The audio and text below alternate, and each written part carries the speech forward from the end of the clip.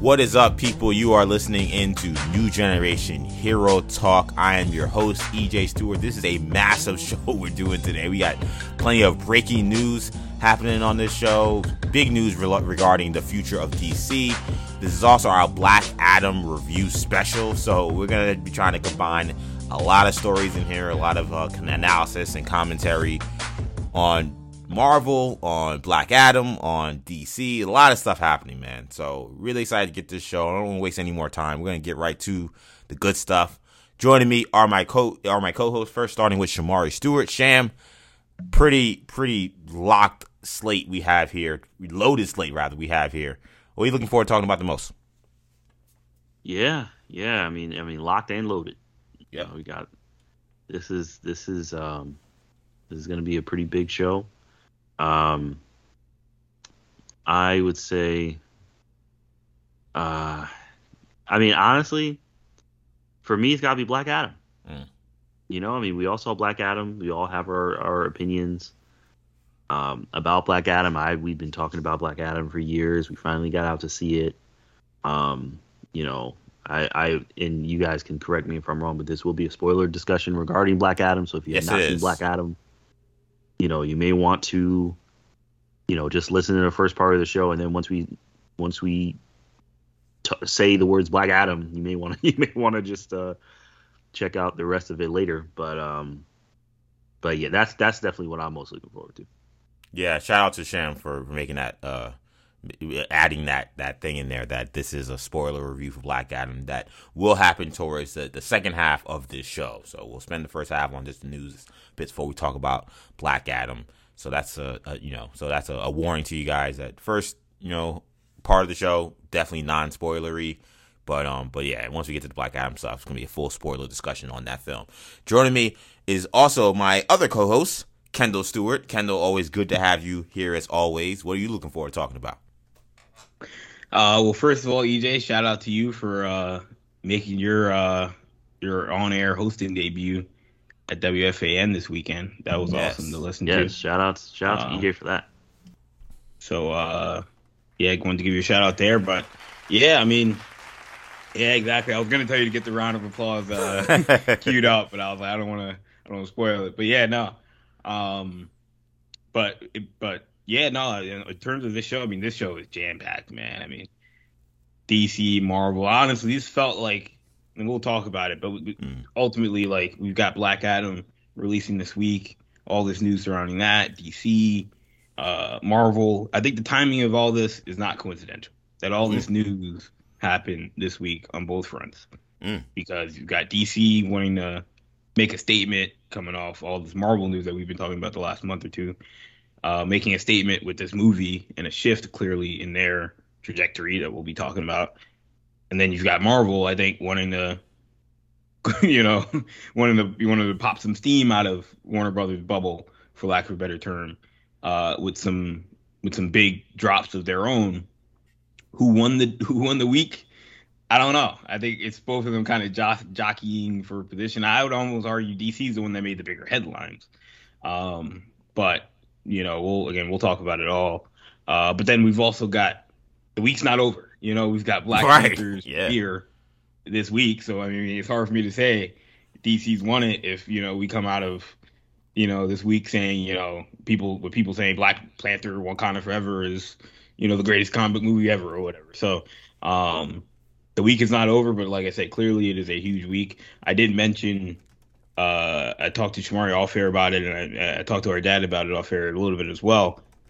I'm not a big fan of the Black Panther premiere coming out this early. I was going to say this feels like an early date, right?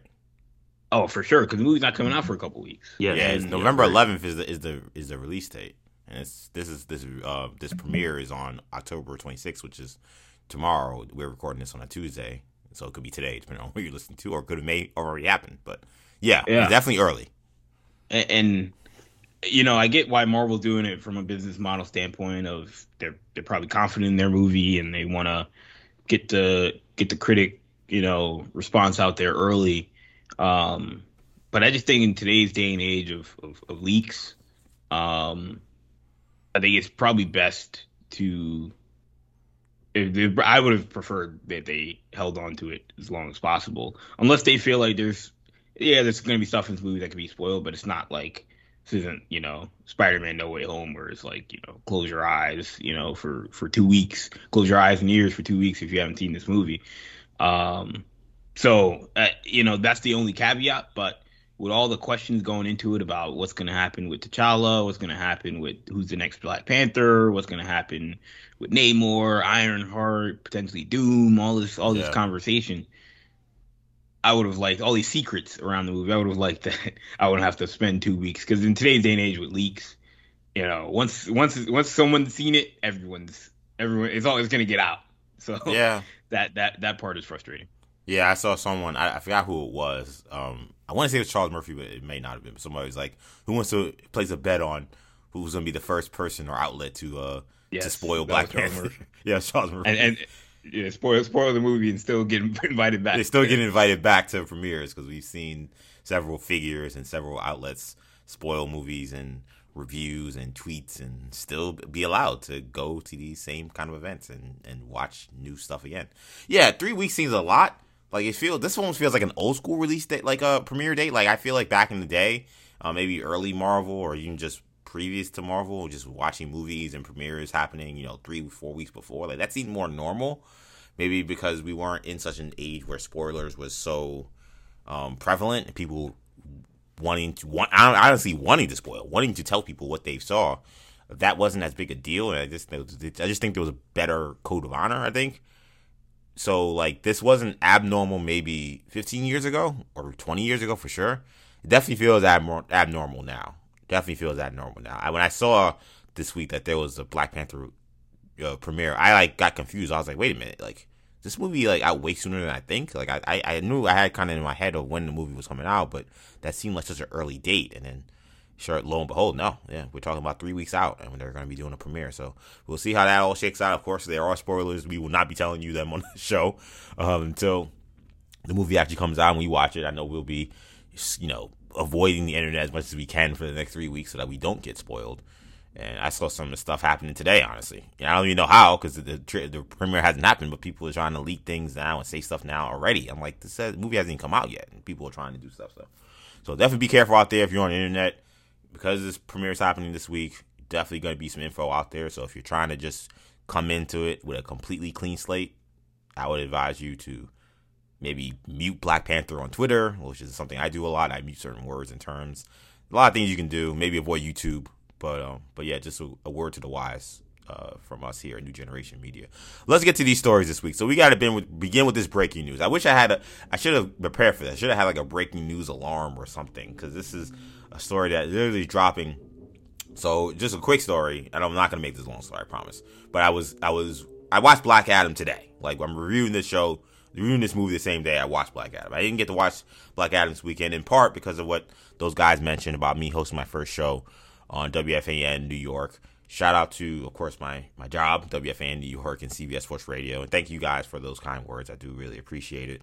But because of my kind of crazy weekend, I just could not fit in a Black Adam viewing. It was just not possible. So that's why the podcast got delayed by a day and my viewing got delayed a little bit. I didn't get to watch till today. So I literally, the movie ended and then I checked my phone and that's when I saw the stuff about James Gunn and Peter Safran. So let's get to that story right here because I was pretty stunned when I saw it. So Warner Brothers Discovery announces that the Suicide Squad director James Gunn and longtime movie producer Peter Safran have been announced as co-CEOs and chairmen to oversee development of all DC films and television shows. This move means Gunn's time with Marvel is over as soon as he's done with all the Guardians of the Galaxy post-production stuff, as his 4-year deal with Warner is an exclusive one. According to Deadline, there was word that Safran was in line to take the job, but that he did not want to do it alone without a creative face, which is where James Gunn came into the picture. As part of this new arrangement, Gunn will be in charge of creative, while Safran will focus on the business and production side. Sources tell Hollywood Reporter that Todd Phillips' Joker sequel will not fall under Gunn and Safran's purview, while it's right now unclear under whose purview Matt Reeves' The Batman sequel and Budding Universe will be developed under. So some clarity, but still some confusion with where things are going. As of right now, though, the big announcement it's James Gunn and Peter Safran's show in terms of moving forward with DC Studios, which is now the new name of the DC arm of Warner Brothers Discovery. All these two gentlemen will be reporting directly under David Zaslav himself, the CEO of Warner Discovery. So, Shamari, I'll toss it to you first. Now that we know who will be leading DC Studios moving forward, are you excited about this new studio's direction? Overall, I'd say yeah. So it's interesting because, you know, James Gunn has been such a for some a controversial figure because of course he had his scandals in the past with past things that he has said that were either funny or not funny depending on how you viewed them. You know, he's had his movies that have been largely been successful. So, I mean, I think so. Of course, and look, I don't know what the process was when it comes to picking this person. James Gunn is not the first person I would have looked towards to lead DC. In the court of reporting, he wasn't. Apparently, him and Safran were actually consulting. They were consulting Zaslav on who he should find, which is where David Lin came into the picture, because I guess they had referred him to Zaslav, and it was during that process of, I guess, Zaslav being impressed with these guys' ability to consult him that he decided to offer them the job. Well, so yeah, I overall I'd say I think it is positive. In the sense that I've enjoyed all of the comic book movies, comic book TV show content that James Gunn has created and been involved in. I think he improved, or his adaptation of Guardians of the Galaxy has been great. It got me much more invested in that team. His adaptation of the Suicide Squad, I thought was great and got me more invested in that team as well. Now, the one thing that I would say some people may have some more caution is that his stuff is very comedic. It just is what it is. Now, that's not to say that I'm sure I would tend to think that he would understand that, of course, there's a place for more serious stories in the DC universe.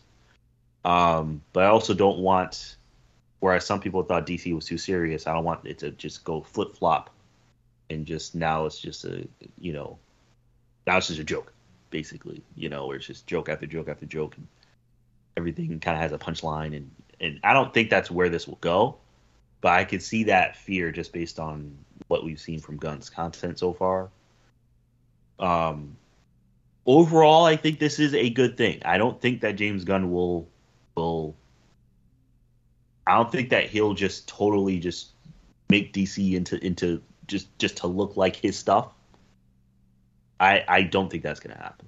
I think he will, having seen what Kevin Feige has done, try to be more of a curator and more of like a CEO, like someone that's just putting people in places.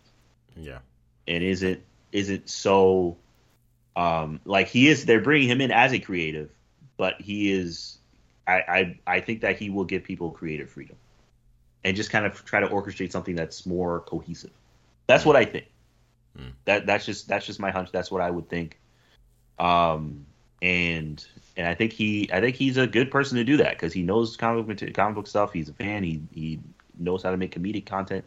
He knows how to make, a decent action. I haven't seen anything too incredible from him yet, but decent action. And he's familiar with the industry, familiar with. I would say the Suicide Squad has some pretty great action for what it's worth. Yeah. I mean, I think it's good. Yeah. I think he did a really good job. Yeah, I think if you go back and watch that movie, I feel like, I would agree. Like nothing in Guardians or Peacemaker, I would say I'd say it's great action. But I think the Suicide Squad maybe would be my pushback to say. I think that was close to great. That was pretty great. Yeah, I mean, I definitely wouldn't argue against that. Kendall, I think Shamari makes an interesting point about, I think perhaps the concern that some may have with Gunn's hiring here is that we know Gunn likes to promote a lot of humor in his work. We saw it in Guardians, we saw it in the Suicide Squad, we saw it in Peacemaker, and a lot of DC fans, quite frankly, enjoy the concept of DC being alternative to Marvel, where Marvel does have a lot of lighthearted humor in their stuff that DC kind of, at least especially when Zack Snyder was kind of the whatever you call him, head honcho, whatever. They kind of were an alternative to that. Do you express any concerns about Gunn perhaps coming in and kind of pump forward with humor rather than necessarily what DC needs, which is just really a cohesive vision, a cohesive direction and where they're going? Because when people who watch Peacemaker, when there are these fans that lost their minds with the whole Aquaman bit in Peacemaker, and I'm thinking about those people now hearing that James Gunn is leading DC. I mean, I'm sure those people are in the ICU right now. Do you think that is a fair place for them to think, or do you think that that's unfair? You think Gunn will be able to kind of be objective and kind of curating people's visions outside of just his own vision of what he likes to do? Man, it's so hard for me to say. I don't know what James Gunn, the movie executive, looks like. It's kind of like predicting the guy who was a coach, how he's going to be as a GM. I don't know. I mean, I know how he is as a coach. I know what he is as a director. And yes, he has a very specific style to the movies that we've seen so far of him. Movies that he's directed. He did the Brightburn Superman horror movie a couple years ago. I didn't see it, but I don't know. I don't think that was as comedic as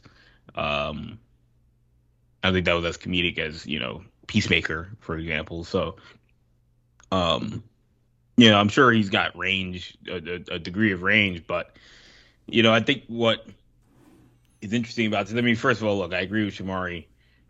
He definitely would not have been my choice to run DC. Would have been one of my first options, but at the same time,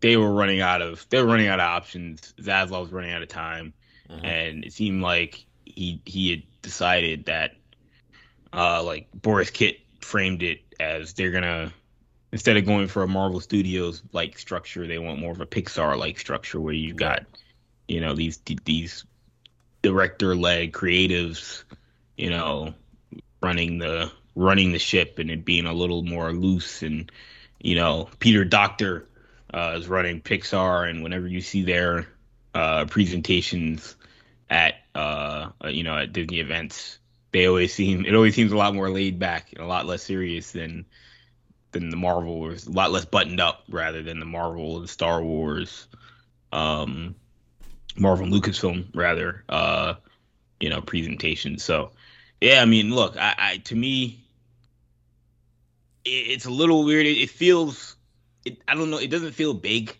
It feels like you had to settle. It's just it's like that guy. It's like that you're going after, you're going big game hunting. You're trying to get Kevin Feige, and you're trying to get this one, and you end up getting, a guy who's never done this job. It's unproven. He's got a good track record of movies. He's got a good track record on something like Peacemaker. I mean, it's 2 DC properties. Peacemaker was unanimously excellent. I think most people liked Suicide Squad. And then Guardians 1 was great. And Guardians 2, most people liked it to a degree. But I don't know if this is the name that's gonna break the internet in the sense of just get all this excitement is what I'll say. Just because the fit is weird. Because again, like Shamari said, this guy, he's over it all. And so when you have that figure, I think typically you'd want to have that figure be a little bit more, I don't know, balanced in just their style, not so. I don't want to say one note because again, James Gunn's got, you don't get to this level being one note, but not being so viewed as this person that is just comedic, and I don't think he's Taika Waititi. Obviously, even if you watch the Guardians movies, they lean comedic, but they're not, comedy movies, I wouldn't say. So it's like, I don't know. I just feel like Gunn is such a specific person, whereas like a name that would I think people would feel more comfortable with is like if they said like, oh, we're bringing in like the Russo brothers. Like it's just more generic. Nothing like Ryan Coogler again, like a name that's like somebody who's just not. He's not doing. You don't look at this and be like, oh yeah, that's the Ryan Coogler. Like you feel like there's a range and different types of movies that this guy could do. We see it in Star Wars with Dave Filoni being that guy, rather than like if Taika Waititi was running Star Wars, people were like, well, now we know what Star Wars movies are going to look like. So that's the one part that scares me about this. But and then real quick, the other thing is we don't know what James Gunn is like as an executive, and obviously they bring in Peter Safran as well to handle some of that all the other. I think I think that's the plan is for Peter maybe to perhaps do a lot of that. Right. But the last time they had a structure like this, it didn't go well. Where you had Johns and Toby Emmerich and all these different people. Yeah. John Berg, like you mentioned Snyder, like all these different figures, Hamada, like it didn't go well. So ideally, you would have loved for them to have. And I don't know. Again, I'm rambling, but it just feels like there's that one, like it's like you couldn't get Kevin Feige, so you ended up with like B- version. I'm not saying James Gunn is the B- version of Kevin Feige, but it's just not what they wanted. It's just something completely different that you can sort of get behind, but you're not going to get behind it the same way. There's just no comparison at that point.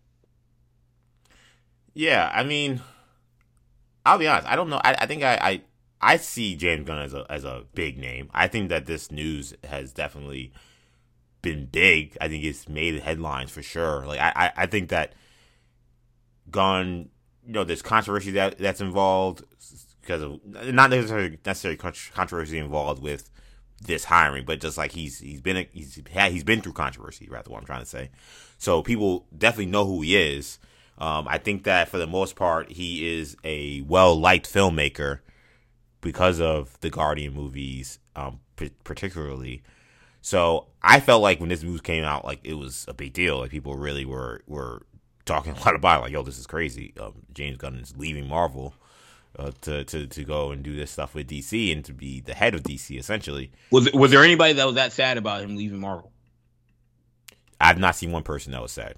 I'm not sad about him leaving Marvel. I'll be honest, because I feel like Marvel is in a position where, I mean, you guys know how I felt about Thor: Love and Thunder, and I feel like Guardians 2 might be one of like those Marvel movies. You know how there are some movies where like they age great and like we watch them the first time, like maybe we watch them, we didn't give them enough credit, and then you look back on it and you're like, oh, that was a really good movie. Like I feel like Thor 1 is like that. Like I feel like Guardians 2 is like one of like those for like the opposite. I feel like Guardians 2 is like, at the time we probably all thought it was really good, but like if I sat down and watched it today, I don't think I'd enjoy it nearly as much. And a lot of that because it's like it's unapologetically James Gunn, and sometimes that's a problem. Like sometimes, again, like that's been one of my main issues with Feige. I don't think he has sometimes been a good enough filter for the comedic side. I think we've seen him filter the heck out of Ryan Coogler and what he wants to do with Black Panther. But I think when it comes to comedy, I feel like he kind of allows Taika and James kind of do what they want, and sometimes movies that could be better and more buttoned up with plot, had they had more reins on them, aren't. And then we get Thor: Love and Thunder, and we get movies like Guardians Volume 2. So, yeah, I don't hear anyone in surprise. I don't hear anyone excited, like, upset that he's leaving. because I think that we've all kind of, I think we all want to see him kind of complete the Guardians trilogy, but then once that's done, I don't think there's really much interest beyond that. I think for me, though, look, I think that this is a pretty, I think that in terms of making headlines and kind of instilling some confidence that, okay, like you have a big vision, you're getting somebody who knows what they're doing in terms of like knowing the source material. Like, I think that's a win for DC, because I absolutely feel like someone like Peter Safran's been producing DC movies now for like the last 2 or 3 years anyway. So he's been in the fold. So he's not just like somebody who's coming in completely out of nowhere. So, and the last few, this little recent era of DC movies have actually been pretty decent. So, okay, he's now a co-CEO. I'm cool with that. He's got a lot of experience in terms of being a producer and being a kind of executive type, not executive per se, but kind of that side of the business side of movies. Like he can do that, so that's fine.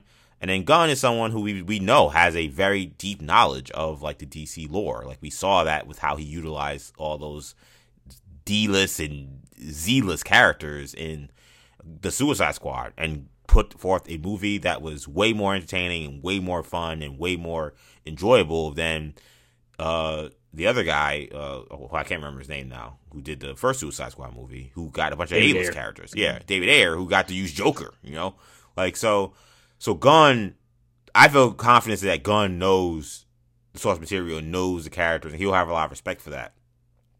I think for me, where maybe my biggest issue isn't even like the comedic thing. Like it's something I think about, but I'm gonna have some hope that James Gunn is not gonna just come in and just think that everything needs to be Peacemaker. I just think he's a smarter filmmaker than that.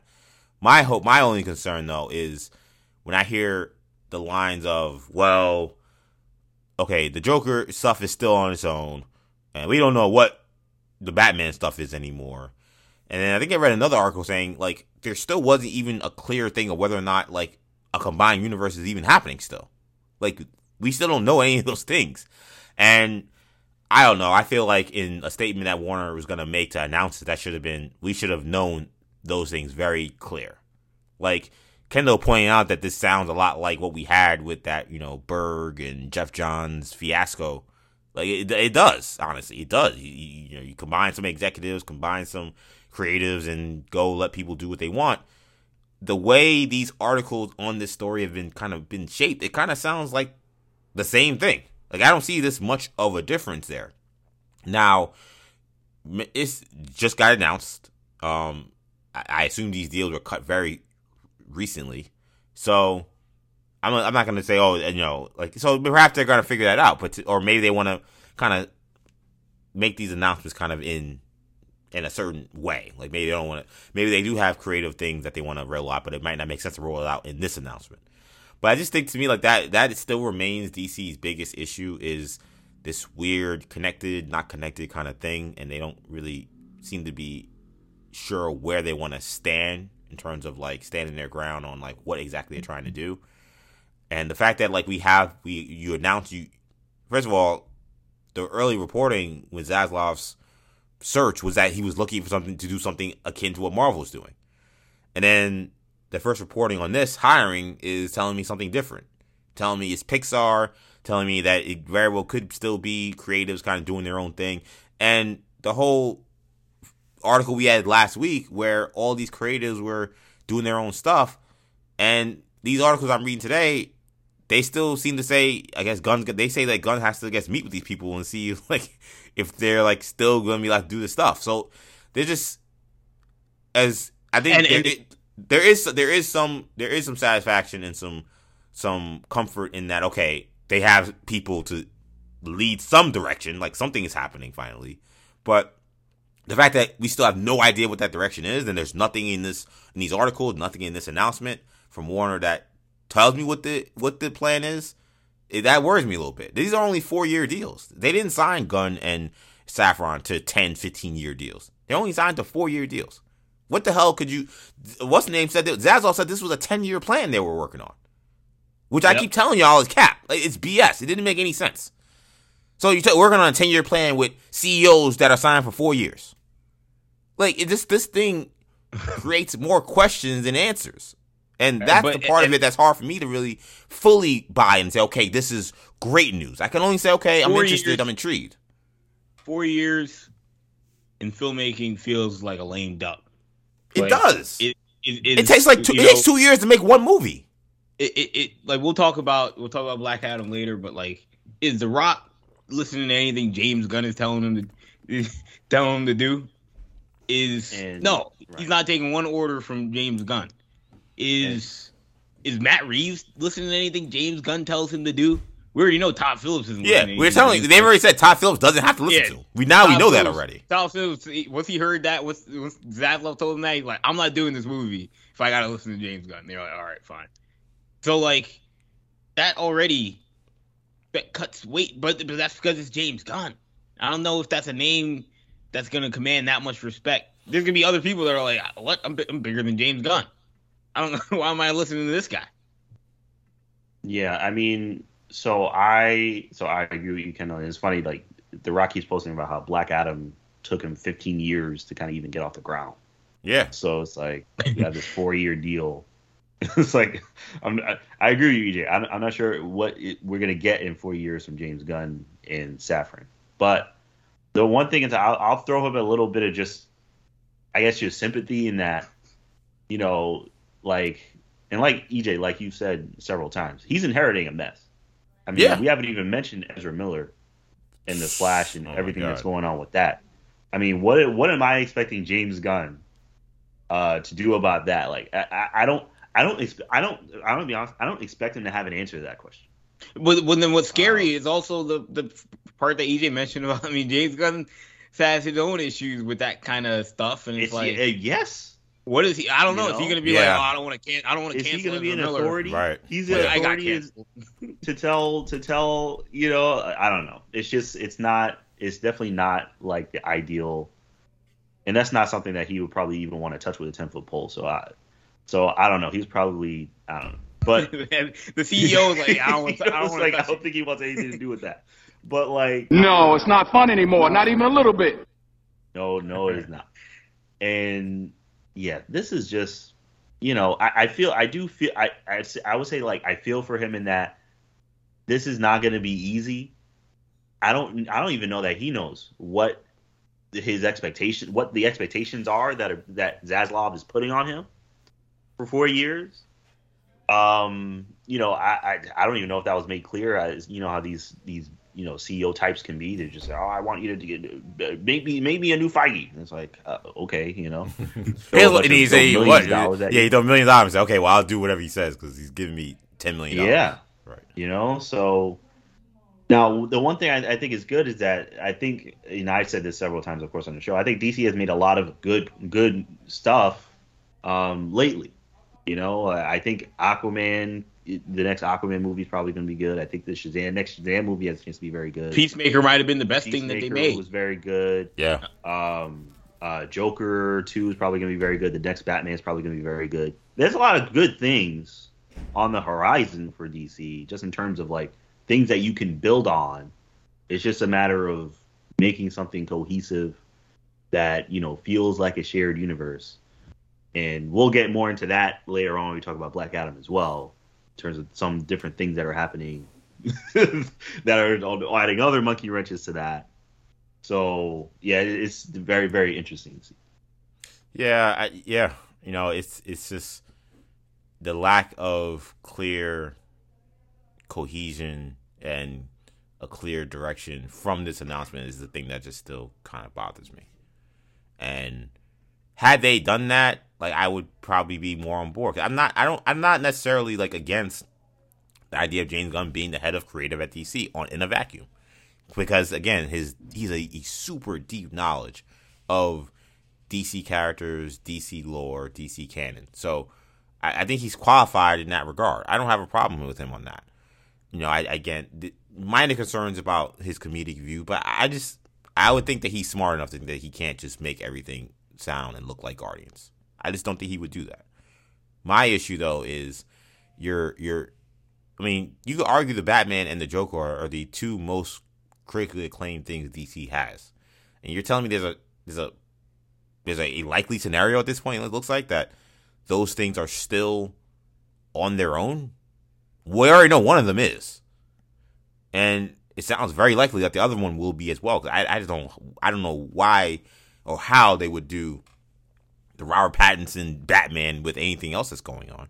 So, okay, if you're doing that still, we're still doing this thing where we have movies that exist in worlds that are outside of what the regular canon is. Well, then what the hell are we doing? Are we going to get a Batman in this new canon that includes Black Adam and all these people? Or are we going to get, a Joker in that same realm? What does this mean? I feel like this announcement should have came with this now means X. And it didn't really come with that. It just came with, we know the roles that they have, which is good. Okay, James Gunn leading creative.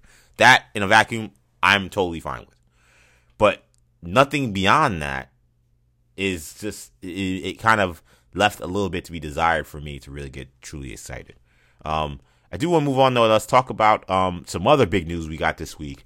And that's Marvel releasing its first trailer for Ant-Man and the Wasp: Quantumania, the third installment in the Ant-Man franchise. This movie shows Scott Lang enjoying the status of kind of B-list celebrity as people, thank him for saving the world. He's out on red carpets, but apparently he's still not famous enough for people to remember his name, because one of the people, he's in a store, they tell him, thank you, Spider-Man, not knowing that he's Ant-Man.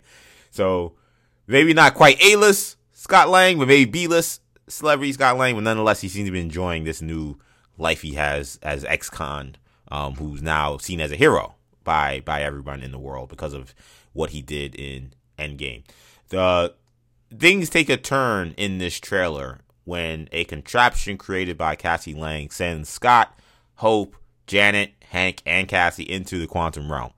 There, Janet, who was adamant about Cassie turning it off and was very concerned when she had learned that Cassie had made this contraption, this device, prior to their trip to the quantum realm, warns the group that there are things that she did not tell them about her trip being trapped in the quantum realm before they saved her in Ant-Man and the Wasp 2.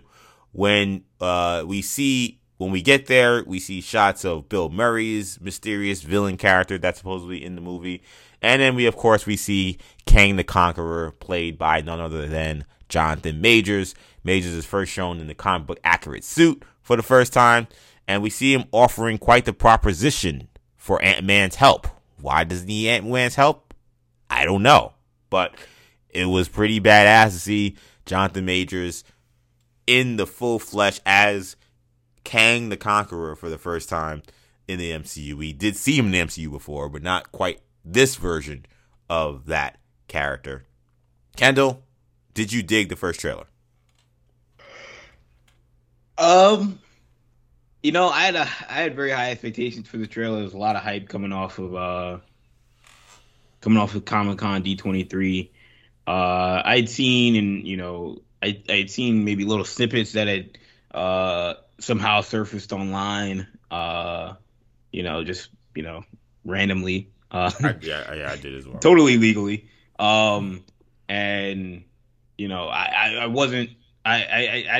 want to, watch a leaked version or anything like that. So I held off.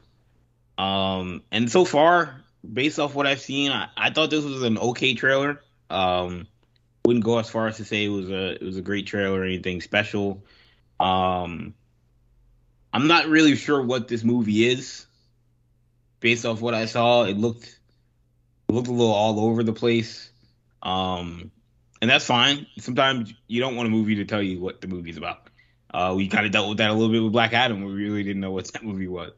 We only knew, generally speaking, what it was. But this movie, it's in a weird spot. But it's definitely some interesting, settings involved. Obviously, with them being in the quantum realm seems like a pretty good part of this movie.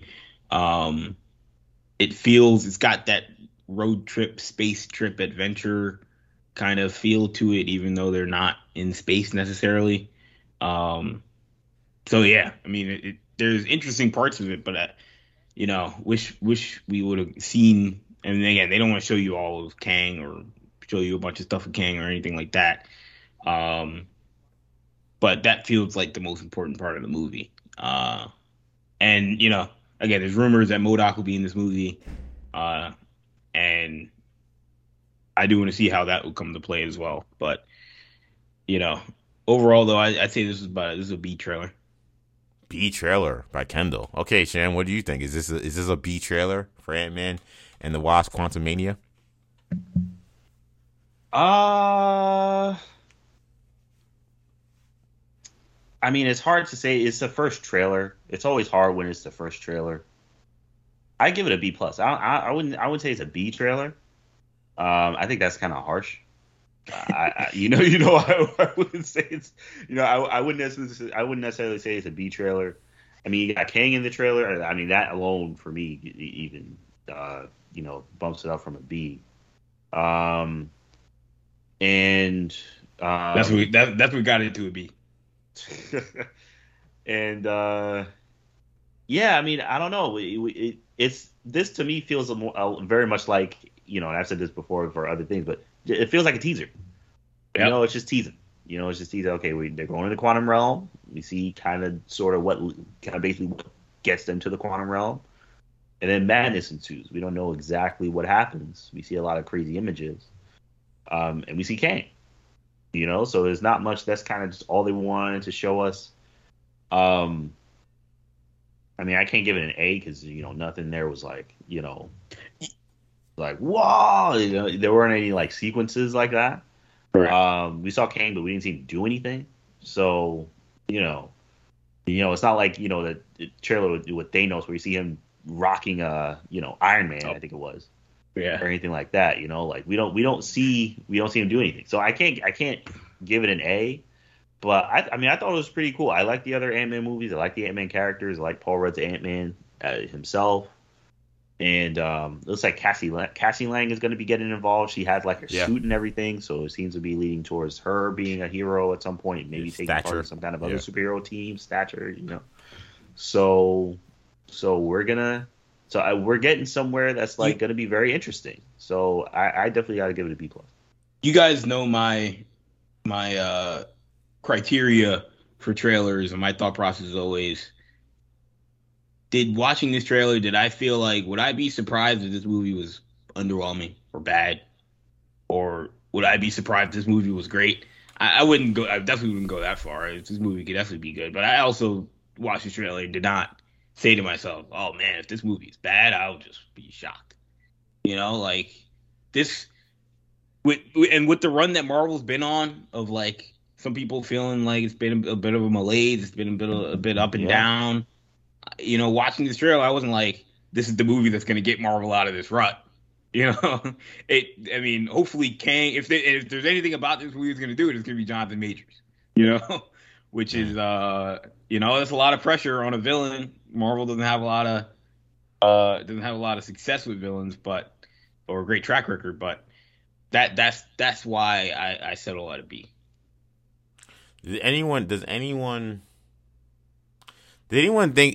it was noticeable that for a movie that technically has dual co-billing and co-stars, Ant-Man and the Wasp, that Hope was like an afterthought in this trailer?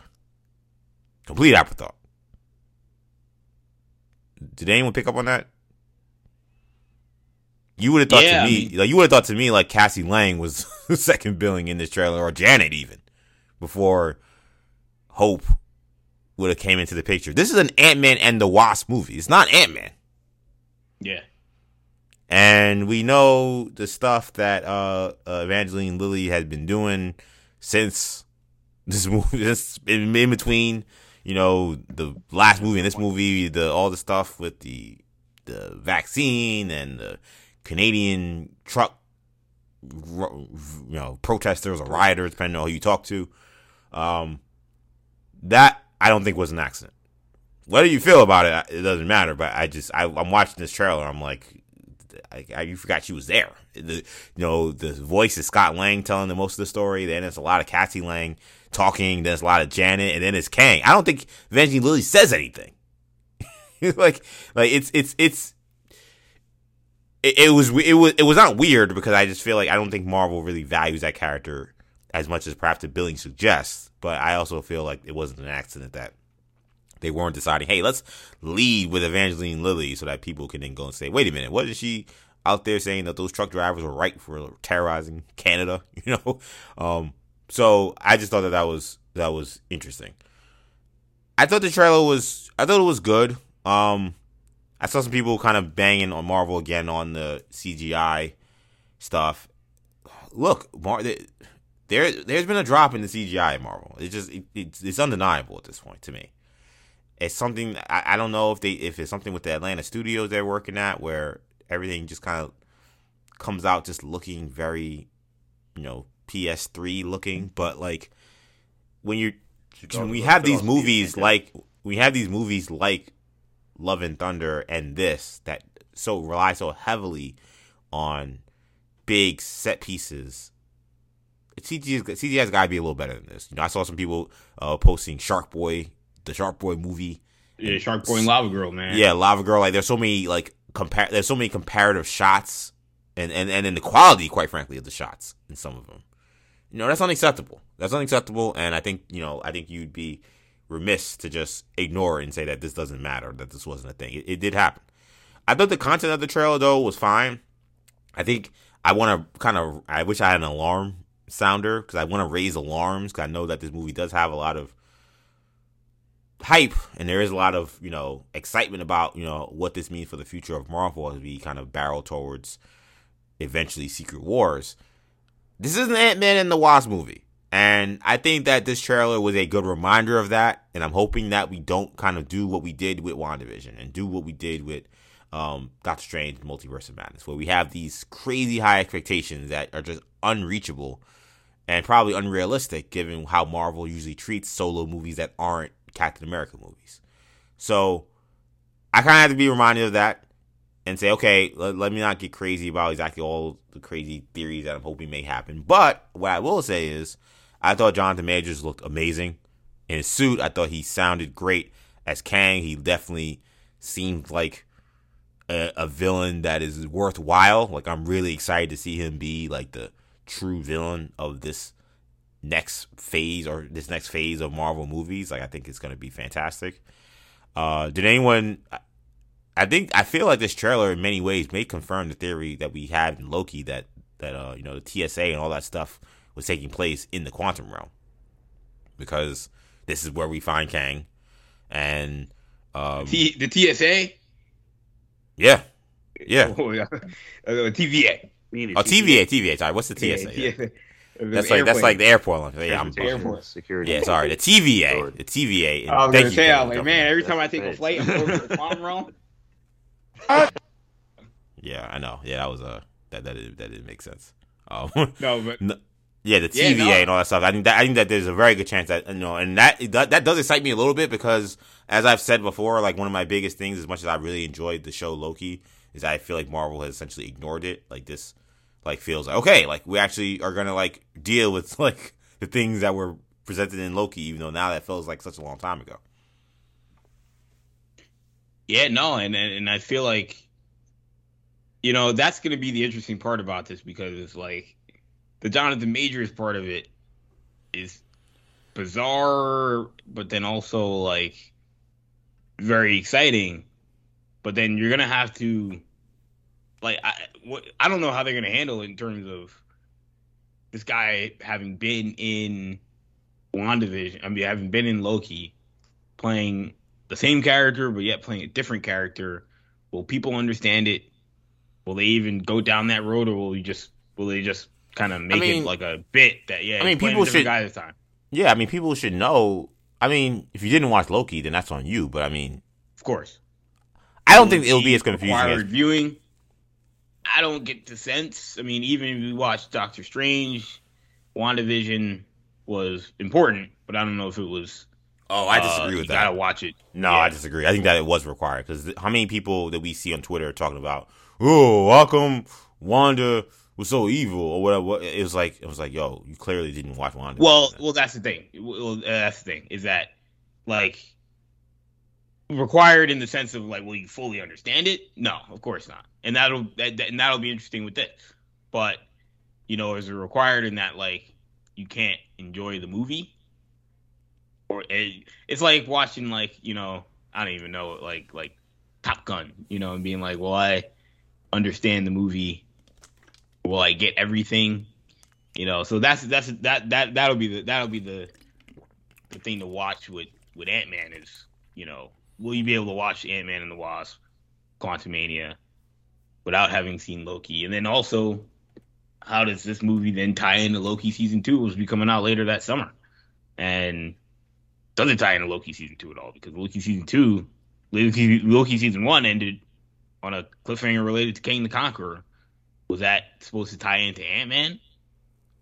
Or is it going to tie into Loki season 2 as well? So many questions. And again, just in general, how closely will this movie tie into Loki? Because, like what you said, EJ, is 100% right. That the set pieces and everything that we've seen seems to line up with what we saw from the TVA. Exactly. In Loki. So visually speaking, it looks like, the closest comparison that we've seen to Loki in the MCU. So, and then you've got the same guy, the same villain from Loki is the villain of this movie, playing a different character. It feels like it's going to have a similar effect for that WandaVision had with Doctor Strange. Yeah, and I agree. I definitely think the TVA.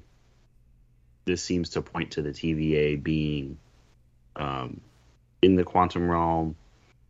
I may actually have to watch some Emergency Awesome videos. Shout out to Emergency Awesome, I suppose, because he I watched some Watch Mojo before we did this pod to talk about They have a good breakdown too. Shout out to Watch Mojo. Yeah, or Watch Mojo.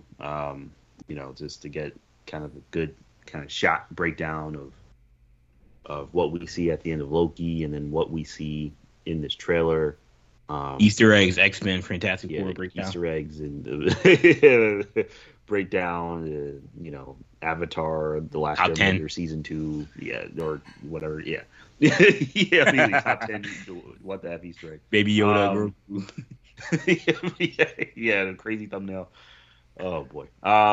But yeah, I mean, honestly, to me, this is making me feel like Loki season 2 is becoming more and more like really required viewing. Depending on how deep they're gonna go with this Kang story, which it seems they're gonna go really deep into it, based on Loki season 1. It seems like, I don't know how. I mean, it seems like they're really leaning into this. You have to watch these Disney Plus shows to kind of really get the most out of Marvel Studios content, which I'm not even opposed to personally, because I watch all of it. But I just think that's interesting. Yeah, I'm not opposed to it either. I think that it adds to. It's like it's like background material. It just adds context to everything you're seeing, and seeing this version. Like, I'm even looking at a picture of like showing like the He Who Remains character that should have been Loki, and he had a big smile on his face, and he had some scruff on his beard, and his hair is a little like he didn't pick out his hair as much. He didn't have like a smooth haircut, but he was definitely a much more fun loving character. And then seeing like these shots of like Kang, and it's just like a totally different vibe, like totally different energy. He's got these big lines across his face. I don't know if those are scars or if he did that to himself or what his deal is, but man, like just totally badass. I'm excited. I'm still excited to see this movie. We have a new the movie. We're seeing the new title screen also for the film. Someone noted that like the recent title cards look very similar now. Like Secret Invasion looks like the font looks similar, and Quantumania, and then there's like another movie that also kind of has similar font. So I think it was Armor Wars. Like all three of them had kind of a similar look, which is interesting. I don't know if that's to say that. I'm not even mad at it, because my thing is all Marvel Studios, so it's like if they are doing something where they want them to be connected or be in the same idea, I'm not necessarily against it, but it was something that was definitely noted. So yeah, we'll continue to keep seeing what happens with this film, but it is an important movie for Marvel because I feel like we need I feel like they definitely need a win for sure. They definitely need a big win, and we'll see what happens with Black Panther. But then this is the other big opportunity they'll have to really set their mark. Lastly, quickly, we're gonna get to this quickly because we do gotta get to the Black Adam review. But Marvel also released a trailer for the Guardians of the Galaxy holiday special, which is being, of course, directed by James Gunn, who is now leaving Marvel to be the CEO of DC Studios. But this featurette that they released by Marvel is centered around the team looking to cheer up Star-Lord, who is still mourning the loss of Gamora, by going on a trip to Earth to find the perfect gift for Peter Quill. So you see Mantis, you see Drax on Earth, partying it up, having a good time, in hopes of eventually finding something that Peter Quill could love and really kind of cheer him up and get him in the holiday spirit. It leads to a trip to Kevin Bacon's house because, we know Peter Quill has talked about how awesome Kevin Bacon is in various different movies in the past. And now you have them actually seeing the actual Kevin Bacon playing himself in this film. And a very funny scene of them actually showing up at his, Hollywood mansion and trying to get them to come with him. So, kind of what you would expect from Guardians content. It's a short trailer. I think it's only about 1 minute and 20 seconds. Sham, I know you just watched it right before we did the pod. What did you think of the trailer? I thought it was honestly, I thought it was great. It looks like the most fun Marvel thing maybe since Guardians 1. And I haven't seen Iron Man. I'm sure that's very fun as well. But but yeah, it looks really fun. I'm really looking forward to seeing him and being added to my holiday list of things that I watch. I'm going to watch this holiday season, along with the Polar Express, which is becoming an annual thing for me. Shout out to the Polar Express. I love that movie. And, of course, many other Christmas movies, Charlie Brown, all the other Christmas specials. This is going to be really good. So I'm kind of liking these Marvel special things. I haven't seen the other one, the Halloween one that just came out. But I'm hearing good things about that. So I'm excited for this. It looks like it's going to be fun. And there's no expectations, nothing about canon, none of this other stuff. Nothing about, I better have good action. It better have a connection. Post-credit scene. But where's the post-credit scene? None of that. So it's just fun. So I'm looking forward to it. I'm sure the actors and actresses, everyone involved had a great. I'm sure they had a good time. Filming is probably funny and everything. I'm very much looking forward to it. I'll be honest, Kendall, and I think you're right, Sham. To me, this is James Gunn's chance to do, and his last chance because he's leaving. But it's this is James Gunn's chance to do something Peacemaker for Marvel. This is a project I had no interest in when they announced it, none. And I watched this trailer and I was like, this looks kind of fun. This looks kind of fun. This will be funny and I think that it will be, lighthearted enough to where, I won't necessarily have this kind of sense of just it just feels like the weight of the world is on Marvel's shoulders with every movie release. And even the movies that aren't supposed to be that serious, like Thor: Love and Thunder, I kind of welcome this. Something that we know is just not supposed to be the weight of the world on the shoulder, but it could still be really good. And I think I saw some promise in what I saw. And I also kind of like that they leaned on Mantis and Drax in this trailer. I assume they're going to kind of be leaning on them for most of this story. Because I think that those two characters are actually really funny and kind of underutilized. So seeing those two characters kind of get more of the shine in this trailer, I actually was really excited about. I think those two characters also work very well off of each other. So I liked what I saw. But what do you think? Yeah, no, I thought this was cool too. I mean, like you said, you go in with lower expectations, but I mean, everybody loves a good holiday special. I don't think anybody hates holiday specials unless you're the Grinch. So unless you're doing it in Star Wars. Yeah, exactly. But then that's what's fun about this is that it's Marvel's crack at their own version of that. And the Guardians are the group that makes them that make the most sense because they're in their own world, so to speak.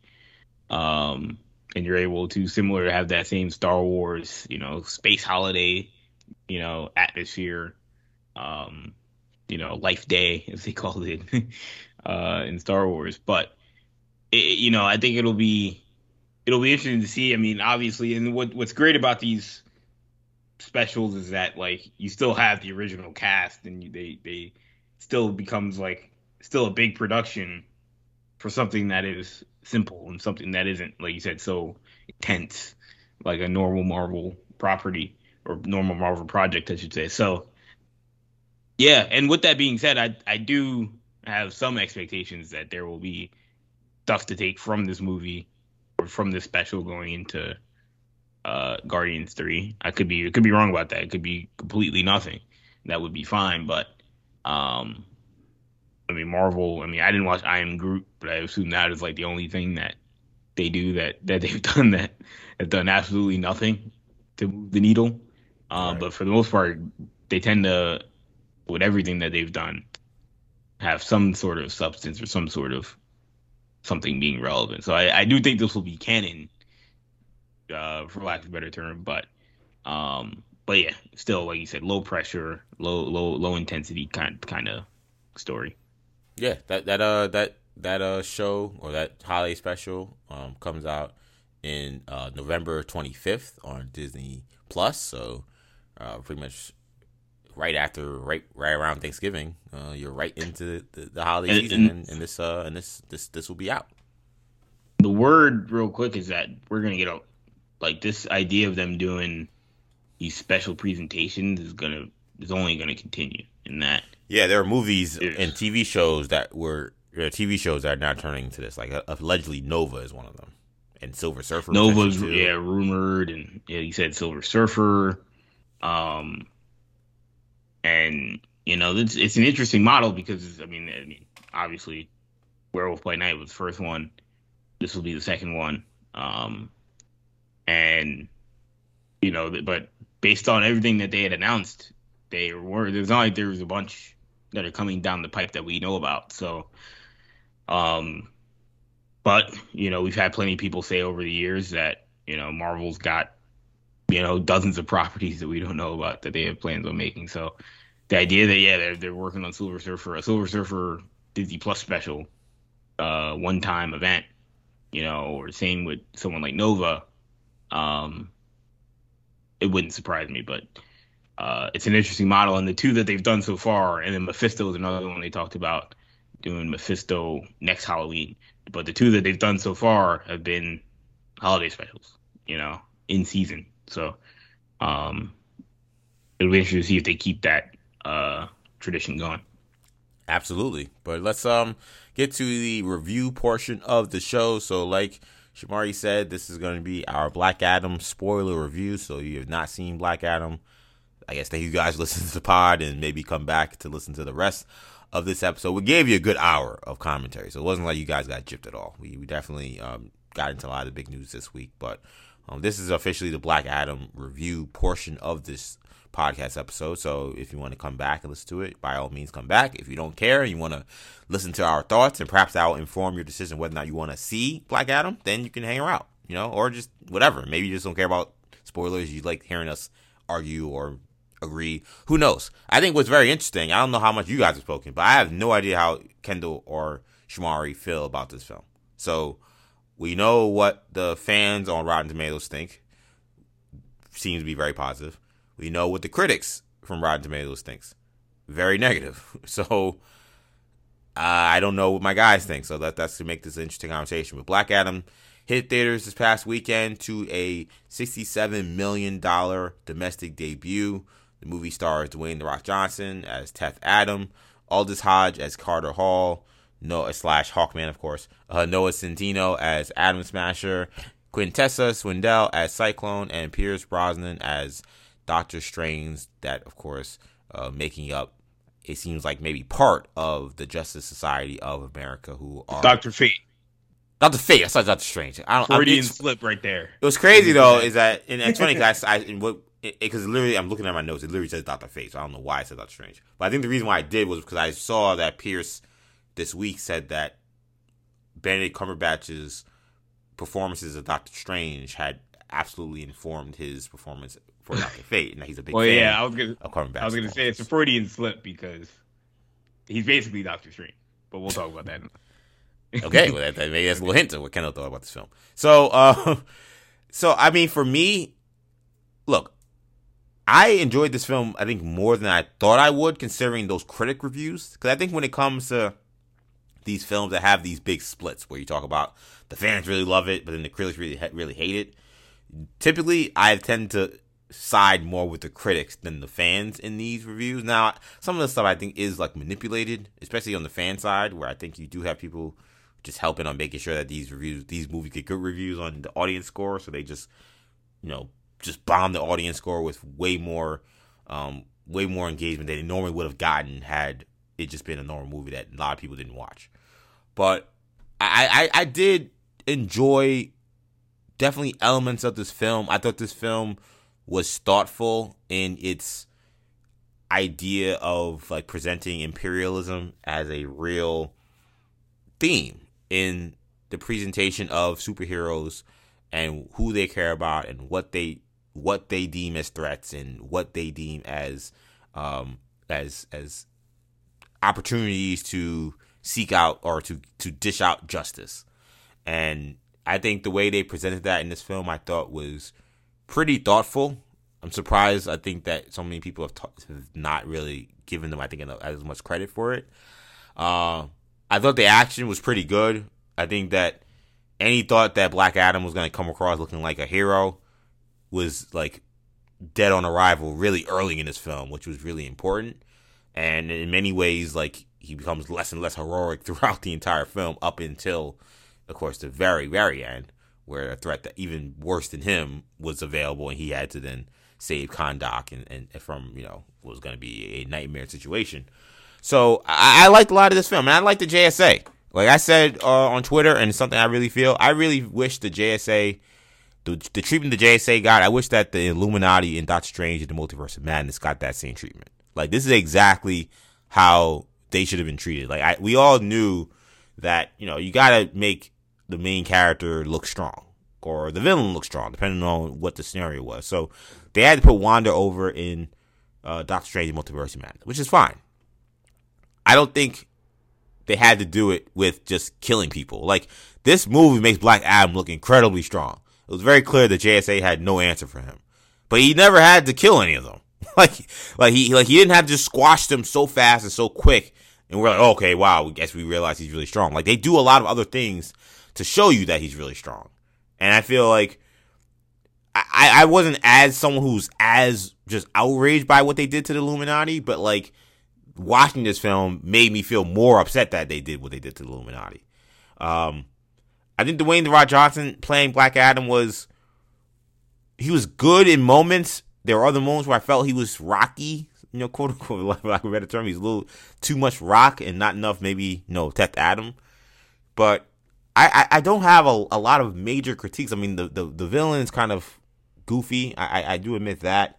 What other things I did not love? I thought that there could have been a little bit more backstory to the JSA, 'cause I think that they are some of the biggest, or rather the best elements of this film. Like, we see Carter Hall has like a X-Men mansion type setup. Like, how did he get that? Why does he have that? Like, I know why, because I know the Hawkman character, but to see someone who like has a setup that rivals Bruce Wayne and no explanation for it, I think that was a little bit of a missed opportunity. But all in all, I thought it was a pretty decent movie. I'm not going to say it's some classic or anything, but I liked a lot of this. I thought that the action was pretty kick-ass for the most part. And I thought The Rock looked fantastic as Black Adam, for sure. It could have maybe cleaned up the story in terms of the villain, for sure, could have been much better. I think even some of the backstory with, him not being the person that was given the powers initially, that his son gave it to him. I don't know how much I love that story either, but I'm curious what my guys think. So I'll start with Sham first. What are your thoughts on Black Adam? All right. So very interesting. Very interesting to hear EJ because I hadn't heard your thoughts either. So that's very interesting. I enjoyed Black Adam. I liked Black Adam. I didn't think it was, and I was I told Henry, of course, because I went to see it with our younger brother Henry. Shout out to Henry. And I told Kendall as well. This is just one of those movies. This movie was not made for critics. I do agree. And The Rock has been saying that from weeks and months. He's been saying this is a movie made for you guys, the fans. And Shamar, I'll ask you a question real quick because I'll get to you. But like this movie, this felt like the closest thing I've seen to like a DC animated movie to me. Like this same script, this same story, absolutely could have been a DC animated movie, and like I probably would have liked it even more. You know what I'm saying? I don't know if all these movie critics who watch DC anime movies would have the same kind of respect for it or love for it. But like this, I was watching the movie there. I'm like, wow, like this feels like something that like the DC animated film universe would have made.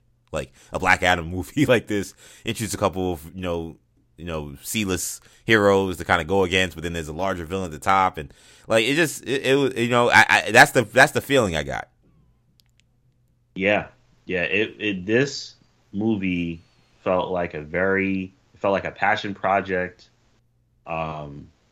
It felt like, and it felt like they were trying to make it fun, also trying to make sure that this isn't going to be like a bad movie that just makes no sense whatsoever, And but the action is going to be awesome. The action was just awesome in this movie. And I liked the story as well. I didn't hate the story. The villain was, I had some problems with the villain. My main issue with the villain was the end of this. The CG at the end was very, very, very. It looked very unpolished. I think I would just. I agree with that. But I liked the movie. The Rock was great as Black Adam. He had a couple Rocky moments, I agree, but I thought he was great as Black Adam. I was hearing some bad things about the kid. I was like, oh boy, is this going to be another Transformer situation where, the kid is going to be annoying me the whole time. But the kid didn't annoy me that much. I liked the kid. I didn't know that. A lot of people hated the kid. I didn't get it either. Yeah, I don't get it. Yeah. I was expecting it to be really bad. I was like, oh boy. Once he started in the beginning, I'm like, here we go. Some kid that's not going to shut up. Some kid that's going to be like, hey, Black Adam. I was like, but it wasn't that bad. So I didn't hate the kid. At first I was like, okay, here we go. But it wasn't that bad. And I like the twist with it actually Black Adam actually being the dad and not the kid.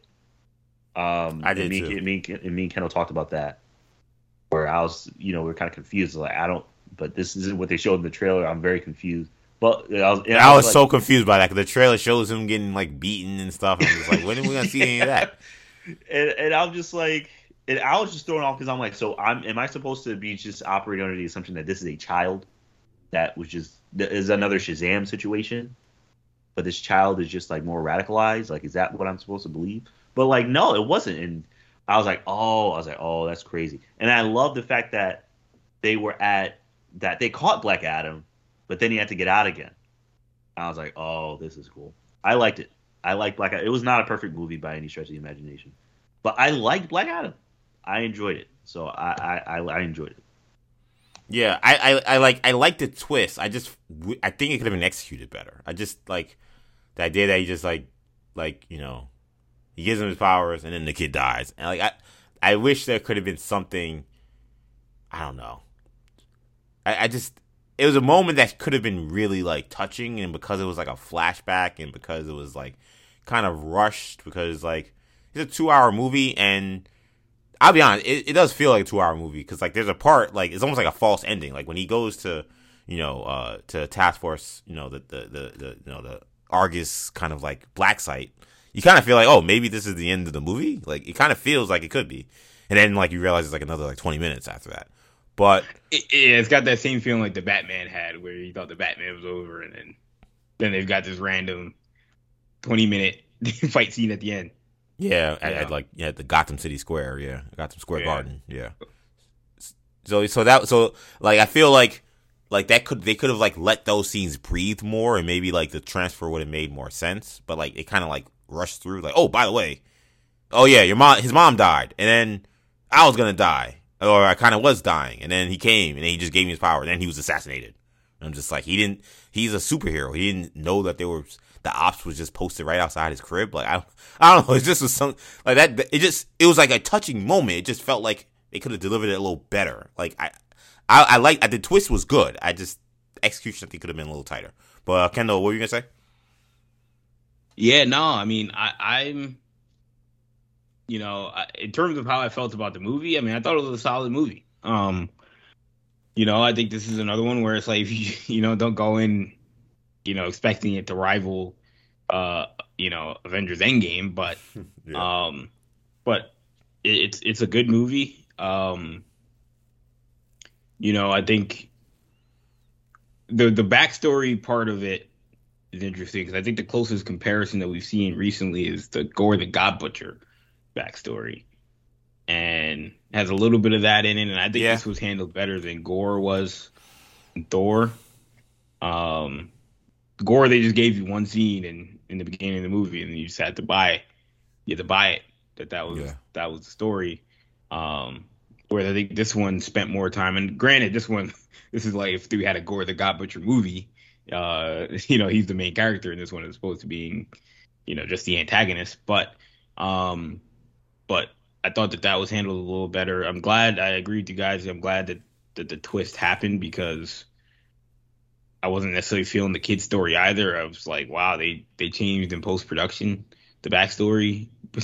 Thought they were going to get more. They're trying to make him more of a hero or something like that. Yeah, because the kid was like so obviously heroic and like someone to be looked up to. I'm just like, so what happened? Exactly. Why is he this asshole now? Yeah, and I was getting those. I was getting the Ensaba Noor, X-Men, X-Men Apocalypse vibes as well going into this, and I was like, I don't know how I feel about this right now. The King Tut thing with the kid Pharaoh or whatever, but. No, I mean, I thought it ended up being, really good. I agree with you guys. I thought the JSA was a strong point compared to, and that, I mean, you guys know how I felt about the Illuminati, and I had very similar vibes going into this movie with the JSA, but they just were. They just showed themselves better than the Illuminati ever did. They just left a bad taste in my mouth coming out of that movie with the way they were handled. And there was an air of secrecy with the Illuminati that they had to have going into the movie and all that. I don't know if that really impacted the outcome of the movie, but this movie just handled these characters with a lot more care than I think Doctor Strange did. There's obviously, there's so many different like parallels, and I think they intentionally tried to make the JSA feel kind of like a Marvel parodies, kind of not parodies, maybe a strong word, but like they tried to make them feel more Marvel-y, for lack of a better term, because I think almost to show like the distinction between them and like because they have that. You mentioned the X-Men feel to like the X Mansion that Carter Hawk has. I mean, Dr. Fate's a character that obviously the parallels between him and Doctor Strange are obvious and have gone on for decades, but they didn't do anything in this movie to try and make a distinction between the two. The only thing that I feel like they botched, besides some of the stuff I say, not enough backstory with the JSA, was Nabu just was like he was not a factor really. No. I mean, they gave like very subtle hints to like, Cyclone saying, you wear that helmet, you become possessed, and you had Pierce Brosnan saying, Kent Nelson saying at the end of the movie, I don't have to see the future and it's beautiful.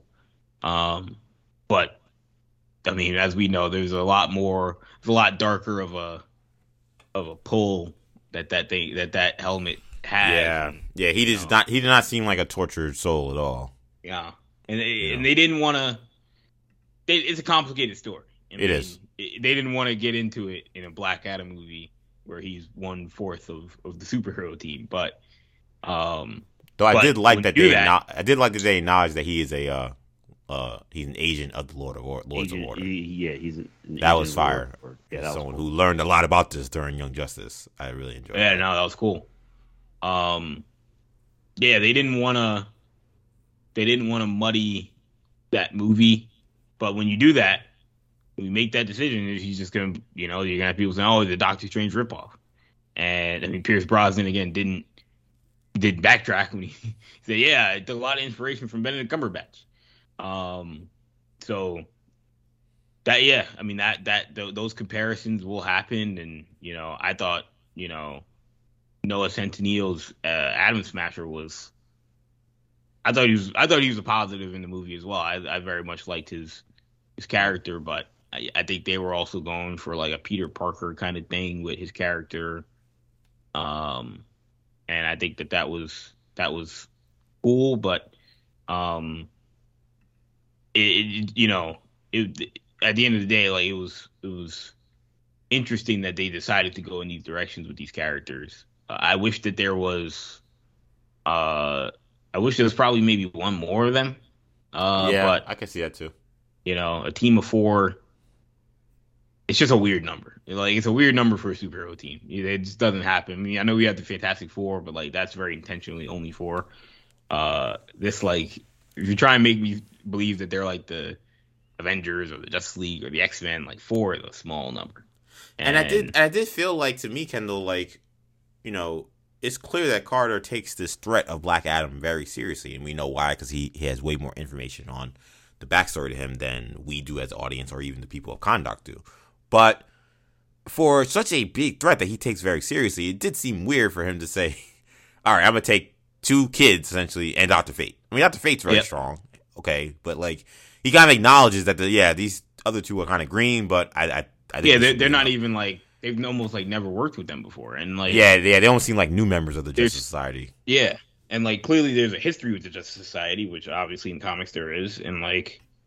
I mean, there's so many characters they could have used. I'm curious why they decided to go with these characters. I'm assuming, again, for some of the obvious reasons of, like, the parallels you could draw and turn them into, for lack of a better term. But I think also, like, there's these there's other characters that they left on the table. There's the Hourmans of the world, and then they weren't going to do Green Lantern, obviously, but there's the Green Lanterns of the world that you could have. Yeah, Wildcat, exactly. That you could have. I think I heard that they couldn't do Stargirl. I think I saw that this week that like Stargirl was taken off the board for them because, of course, the show Stargirl. Which, by the way, James Gunn, like you're hired. 2 things. Number 1, like end that thing where your one show is doing something, so now you can't use them here, or a movie doing this, so you can't use them in this show. We don't need that anymore. And also, please renew Young Justice. Those are I already tweeted you. I added you. I put your @ in my tweet. Those are the 2 things we need done. Because like if Stargirl would have made sense in this movie, she should have been in it. And we need Young Justice. But anyway, I digress. Continue, Kendall. Yeah, no, no disagreements there. Save Stargirl while you're at it. But no. Yeah, true. Yeah, no, it's a good. Overall, though, I thought the JSA as a whole was solid. I thought Black Adam's backstory as a whole was solid. I didn't even I didn't hate the dynamic, because it was an interesting, like you said, dichotomy of, because we always wonder, well, what's the story? Like, who's the villain in this movie, or the JSA the villain? Is Black Adam the villain? And it's not really clear for a lot of the movie, because there's a struggle of, the people of Kahndaq, obviously. They don't look at the JSA as heroes because they haven't done anything for them. So, the idea that Black Adam shows up makes it an interesting question. Bringing in Waller. Yeah, I know. It's funny because Waller is like, she's like the Nick Fury of like the DCEU where they'll bring her in as like the connective tissue. It's always great when you see Amanda Waller. Yeah, I thought Viola Davis is. Yeah, Viola is spot on as a casting. Yeah, I mean it's really. I mean I won't go as far as say Samuel L. Jackson, Nick Fury, but it's close in terms of like very man, close, yeah. like that's Amanda Waller. You know, like she's almost gotten better. You know, I agree with doing that. the Waller thing over the years than when we first saw her. Yeah, but yeah, like that direction she got from Air was trash. Like she's been better in every iteration since. Yeah. The Sabak thing, I didn't necessarily need. You know, I'm not really sure why they did it. It's kind of like the Black Adam thing or the Batman thing, where it's like, it was extra action, you know, a twist or whatever, but it wasn't totally necessary. But and I mean, I just kept getting vibes to Dark Blood from Invincible, fake Hellboy. You know, when I saw him, he looks like Dark Blood. But no, overall though, I liked Damien Darkblood, I should say. But no, yeah. Overall though, again, like the movie, the score and the theme for Black Adam was excellent. You know, it's a movie that Shamari said, takes itself seriously. Like, it's fun, but there's movies where you watch yourself, like Suicide Squad 1, where you're like, this movie doesn't take itself seriously. Like, it's just they didn't make this movie to make it good. They made it to make money. I don't know if this movie was just made solely to make money. Like, I think they tried to make this a solid movie, because I think they know that this has potential long term. You know, so they didn't want to throw it in the wayside. The Rock, you know, again, going to take this seriously, considering he took so long to make this character. And I think they ended up with a good product. Yeah, I think so too. So why do you guys think the critics have panned this so much? Because I mean, I will say with my chest, I don't think that this is a movie. I know, again, I'm not stupid. I know that it's an aggregator of scores. It's not saying that it is, 39 out of 10 or 39 out of 100 or 4 out of 10. But, like, the Rotten Tomatoes score, I believe right now, is at 39. Like, why do you see this disconnect? Because I think that there is clearly a disconnect between them and the fans. I don't, like this, I mean, and I agree with the fans. I think that this is a pretty good movie. Like, I don't like, why do you think the fans have hated it so much? And Shazam, the critics have hated it so much. Shazam on Rotten Tomatoes is at 90%. Like, that just doesn't understand. I don't understand that. And I really like Shazam. Like, I think Shazam is better than this. But one's a comedy, one's not. But it just feels like those. It does feel like the comedy superhero movies, like it feels like they get like a pass. Like, it just feels like those are. It's almost like I don't feel like critics are like over serious superhero movies. So now, like, unless you're Spider-Man No Way Home, or unless you're Endgame, or especially if it's a DC movie, I feel like they really give it. It's almost like a waiver of like, well, if we're a comedy, then don't take it seriously. And right? If we're not a comedy, well then I gotta take you super seriously. Then the same way I judge The Dark Knight is the same way I'm gonna judge Black Adam. Same way I judge the Batman is the same way I'm gonna judge, Aquaman. And I mean, because even the Batman Certified Fresh, but even that's at 85%. It's just like, and Shazam is better than at 90.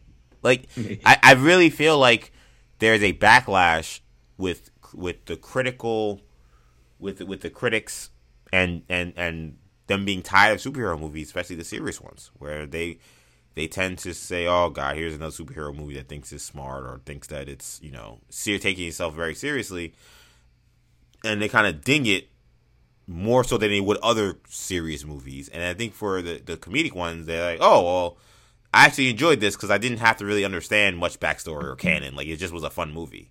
And I feel like that's what's happened with Black Adam. I feel like that's what's happened with a lot of other superhero movies. I think on Marvel and DC side, I think DC's gotten the worst brunt of that, but I think it's on both sides. Yeah, I mean, I agree with that, and I don't even think Black Adam is a serious movie. No, I mean, yeah, like there are serious themes, but there's a lot more humor in this than I thought it was going to be. Yeah, like this is not a movie where you're like, oh man, where you're like going to be like shedding tears and all that stuff. Like, no, this is a movie that was made. No, it's supposed to be fun. It's supposed to be a fun movie, and it was, in my opinion, a fun movie, and clearly a lot of other people's opinion. Seems in all of our opinion, this was a fun movie. So I don't know. I mean, it's starting to get to a point where I kind of like tune a lot of this critic stuff out. I wouldn't say I barely listen to them, but and you know me, EJ, like, and of course we have very differing opinions on Morbius. Yeah, which you still have to see Morbius. By the way, if you haven't seen Morbius, Ken was like, "Don't hold your breath."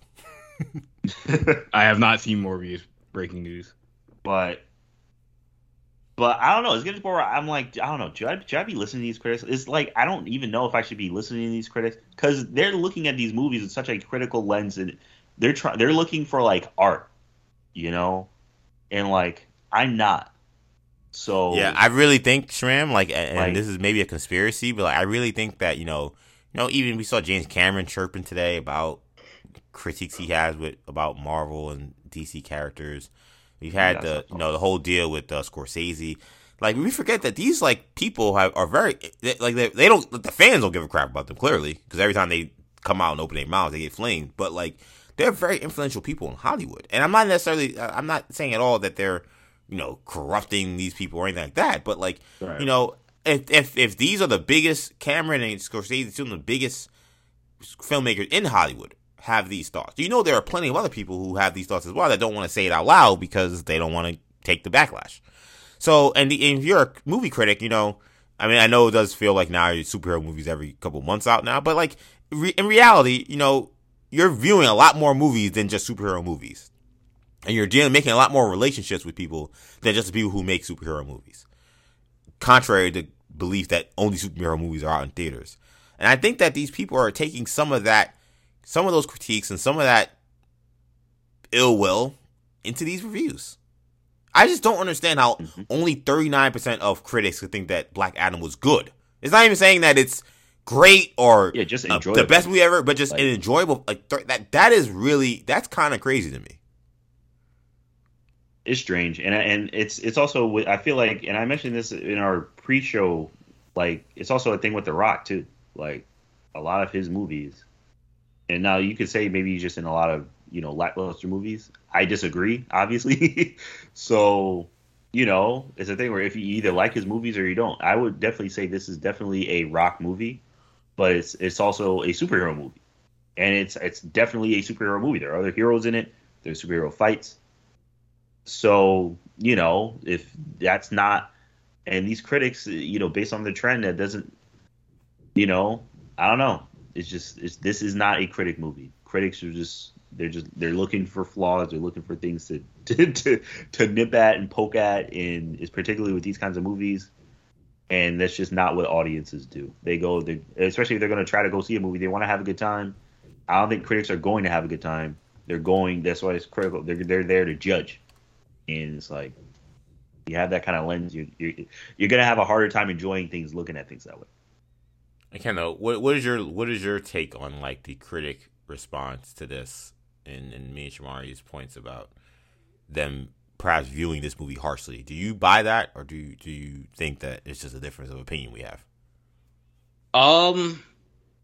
It's so hard because, like I said, like I tend to be, I think, a little bit more. I don't even say I tend to be a little more lenient.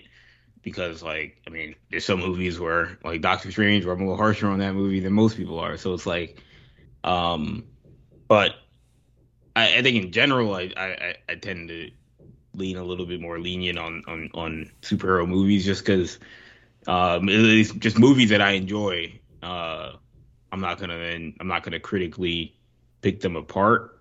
Are there things about this movie that I could see? I've seen some, talking points, but I haven't really dug into all the all the big reasons why people hate this movie or why people may not like this movie.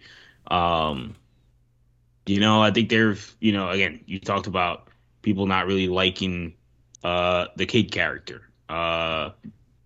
I could see that. He fits the archetype of the kind of character, like Shamari said, that a lot of people just aren't gonna like. His inclusion in the movie isn't very necessary. They want to put him in there. It's fine. I think the JSA, like you mentioned, DJ. I mean, I enjoyed them. Again, these are characters for the most part I recognize. Like I don't need any backstory on Hawkman or Dr. Fate at all. And Atom Smasher and Cyclone were very simple enough to understand, but like they didn't explain any really. I mean, they gave like a 30-second thing on each of them in the beginning, and then that was it. And then they would drop little things throughout the movie. Yeah, Cyclone has some exposition about nanotech was inserted in me, and that's why Yeah, I know, like the stuff like that. I was like, I mean, why would you even tell me that unless like you plan on doing future stories with these characters? But there's nothing. Which, I mean, they can. I mean, none of those characters are off the board except for Kate Nelson. But and we like, and I mean, you're right about that. And I mean, I mean, DC is such a weird spot that you're like, I mean, I don't know. Like James Gunn may be like, no, we're not doing that anymore, or he may be like, yeah, I love this movie. So that could go both ways. But yeah, I mean, there's stuff regarding that. I mean, Shamari mentioned CGI. I think the whole thing with Sabak at the end was a little, unnecessary. So there's moments in here, and I think overall, like The Rock was solid. I mean, I liked him. He was great. He was The Rock. I felt his performance was a little wooden. Yeah, he was gonna say he intentionally played a wooden character. I don't know if that was necessary. I don't think it was. Going for that like fish out of water, right? Like robot, alien robot kind of vibe, and I'm hoping that was just like a thing of, he's been asleep for 100 years. That's how somebody's gonna be, Yeah, it makes sense. Yeah. Yeah. Versus like the next time we see him, maybe he's a little bit more confidently just Black Adam. You don't feel like he's just, he's this mindless kind of robot thing. So I think that, but again, people. I mean, he was the lead of this movie, so that's the real thing. And I think there was also the one criticism that I think I saw was that this guy wasn't buying the idea that like The Rock was some diabolical villain because he doesn't do anything diabolical. Yeah, and that's that was something. That's what I kind of said when I said that he was wooden. I felt like Adam is like someone who has agendas and has like actual ideas and viewpoints of how like the world should be run or how conduct should be run, and like this character seemed very detached from wanting to care about any of that stuff. It seemed to be just like, well, this person is trying to hurt me or in my way, as The Rock is Black Adam said at one point, so therefore they had to die. It's fine, something Black Adam would still do and say, but like, and perhaps because this version of Adam didn't have some long reign as King of Kahndaq or as even the hero or the whatever you want to call him, anti-hero Black Adam. Like he wasn't even around very long. Like he gets the powers, he goes, he kills the king and blows up the kingdom, and then like the wizards come and say, "Yo, what are you doing?" And they get him out of here. So perhaps he doesn't have that level of character development. I personally like that character development for Black Adam. So missing that was a little. It was missing for me. Like not having even hints of like him having those views or having that kind of like compass. Like we don't know his moral compass other than he's fine with killing people who are in his way, which was enjoyable to watch. Again, like someone mentioned, there were a lot of just like Mortal Kombat like fatalities. I enjoyed them, so and I kind of wish they could have been a little bit deeper than that. I don't agree. That's why I don't agree with the idea that like he wasn't evil, or he wasn't a bad guy. Because I'm like, he's just. I mean, that's sort of. I mean, they keep making that joke in the movie, like, hey, good guys don't kill people or whatever. But like, I mean, that is supposed to be how they express his. And again, villainy is probably a strong word for the character we saw, but his where his morality is, like, and it's like you said, they layered in this like like you said, this lack of sensitivity, but in our world, like that is viewed as evil, So I think that is interesting. I mean, honestly, just the ending. I honestly would have preferred he take the throne. I thought so too. Yeah, that would have been a better ending. When he sat on it, I was like, "Oh, this got a chance to be cool." He did the literal shot from that iconic shot from the comics. Yeah, he did the shot. Nice little Easter egg, and then it was just a bit. And I thought that was an actual missed opportunity. I mean, I did as well. I kind of agree, but I also feel like this version of Black Adam, like you were saying, EJ, he hasn't really formed any kind of opinion on anything yet. He's still just right. Kind of. They didn't want it. It wouldn't have made sense for the character like what is he even going to do as a king? Does he even know? Does he even know anything about the world that? He doesn't. He comes out, and he's like, "Yo, this is not Conda. This is not my home." Yeah, like he doesn't even know where he's at, kind of. So I kind of feel like that would have been a very Marvel kind of move to just make him to be like, the guy we saw wasn't Black Adam yet, but now he's becoming Black Adam. And they went there a little bit, but they didn't go full on. Yeah. And just a quick question for you guys. So I haven't seen Venom 2. I believe both of you have, right? Oh, yeah. I saw it, yeah. Okay. Is Venom 2 better than Venom 1, in your opinion? I think so, yeah. That's a loaded question. I don't necessarily. It's not as funny. Do you think it's a major step up from Venom 1? How about no, definitely not. Major step up? That's probably too much to say. No. I think it's better. Okay. But I don't know about major step up. Villain's better. Right. So the Rotten Tomatoes for Venom 2 is at almost 60%. It's at hold on, I believe it's like 57 or something like that.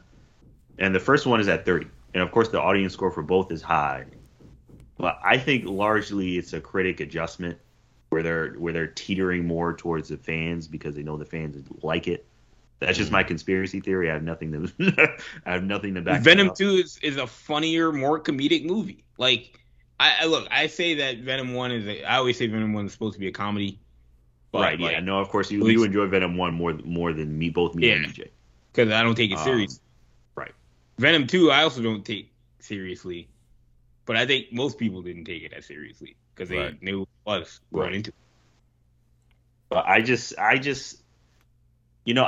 it as it's just the critics just kind of digging themselves in the head like, oh, I can just sit back and try to enjoy this thing because other people are enjoying it. You know what I mean? And also Venom 2 is not that much better than this movie. I know it's a different sequel or whatever, but I mean, man, I just oh yeah, no, I don't think Venom 2 is better than this movie. Yeah, this movie, right. And they have it rated higher somehow on Rotten Tomatoes. We're rating it on it's such a curve. Like, does that make any sense? I mean, come on now. I get it. DC where it's supposed to be better, higher budget, whatever, The Rock, but it's not. But just based off, if we're going off of just get rid of the curve and just say these movies are accomplishing the same thing.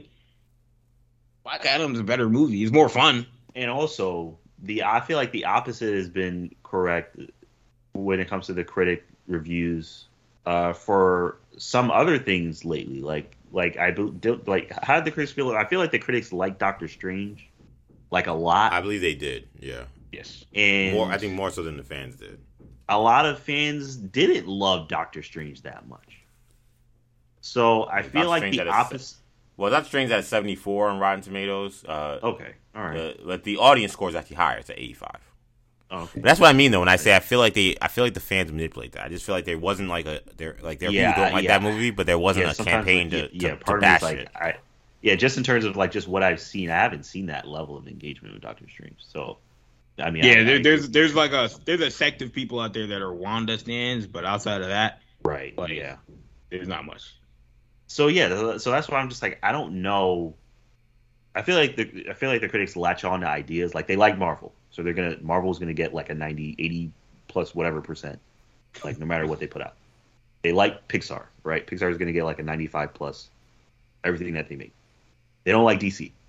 So if it's not like the Batman or Joker or something that's like very transformative, or something very lighthearted like Shazam, or something very clearly lighthearted comedy, it's gonna get just. And I say that to say I did really like Shazam. To be fair, I'm not someone. Right, yeah, I did too. I really like Shazam, but I'm just saying. I think Shazam is a very good movie. Yeah, but like it was obviously the villain not of meant to be taken Shazam. seriously I still can't that. tell you. I couldn't tell you what his name was. The villain of Shazam, Mark Strong. Yeah, no, yeah, I have no idea, and I like the actor as well, but I have no idea who that was. Yeah, what his goal was, I don't know. I couldn't tell you any of that. Like that, maybe it wasn't important, but like I mean, nothing special came out of that. The third act was solid. You know, the Shazam family showing up, that was a big moment. I love that. I love that. To be fair, and yeah, but man, there, you know, like this movie. There's nothing that much more like there isn't that much more like that's memorable from that movie that there is in this. I'm not saying that it's not necessarily a better movie, because I think it's more fun than this movie was, but I mean, shocking that a Shazam movie is more fun than a Black Adam movie. Yeah. You know, so of course there's going to be a little bit more lightheartedness. There's going to be a little bit more energy in the movie, but man, again, 90% that's like Top Gun level. I don't know, what's Top Gun Maverick at? I mean, you know, to tell me that is that great, and then Black Adam stunk is that's strange. Talking Maverick, by the way, at 96%. Yeah, which in math terms is that's a big deal to be at 9. That's a big deal to be at 96. Yeah, you're a classic if you're that high. Yeah. And then let's be honest. You know, we could talk about what counts and what doesn't. But I mean, these movies tried pretty much the exact same thing in their post-credit scene, and one stuck way more than the other one did. Yes. Absolutely. I mean, so that's what we should get to before we do our scores here. I mean, you have the post-credit scene where Waller basically says, all right, fine, Black Adam, you win. You're no longer our prisoner because you broke out thanks to fate. But now Kahndaq's your prison. If you step out of Kahndaq, we coming for you. It's over for you. And Adam's like, you had nobody on this planet that could touch me, so I don't know what you're talking about, lady. Yeah, he gave the T'Challa, let them try. Yeah, basically. The end of Civil War. Yeah, and she's like, I don't gotta call people from our planet. And then he blows up the, holograph, thingy, and then someone not from this earth appears, and it's none other than Henry Cavill's Superman. A cameo that has been long leaked now for weeks, but we actually now saw it. And basically, Superman says it's been a long time since since the world was afraid of someone of your power. Someone made the world this notice. Yeah. So I think it's time that we have a chat. And who knows what happens next, but that is what they gave us in that post-credit scene. So, Sham, I mean, this confirmed the return of Henry Cavill as Superman. He announced it then on Monday that he's back in DC and back as Superman. So what did you think of that post-credit scene and the return of Henry? To everyone's surprise, I'm sure I loved it. Big Man of Steel fan there. Yeah, big Man of Steel. As I mentioned in prior shows, I recently rewatched Man of Steel. Still one of my favorite movies. Great Superman. Cavill's a great Superman. Happy to have him back as Superman. He seems to be happy to be back as Superman in his announcement. I think it's great. We have, I guess James Gunn is running DC, so we'll see what he does with Superman. So that's another thing that he'll have to kind of decide what he wants to do. But this is great. This is great. I like Black Adam. The Rock looks fantastic as Black Adam, flying around, using his lightning powers. It was awesome to see. He was awesome. I would love to see that character fight Superman. So that's that would just be very fun. I don't have anything else to say about it. It's just very exciting. So we see Shamari is thrilled with the return of Cavill and this tease of a showdown between Adam and Superman. Kendall, where do you stand? Man, I mean, look, I hate that was so heavily leaked again in today's day and age. No, you can't keep anything a secret. Anything like that, at least a secret. And The Rock didn't do anything to try and make it a secret, even in the promotion of this movie for, a year plus.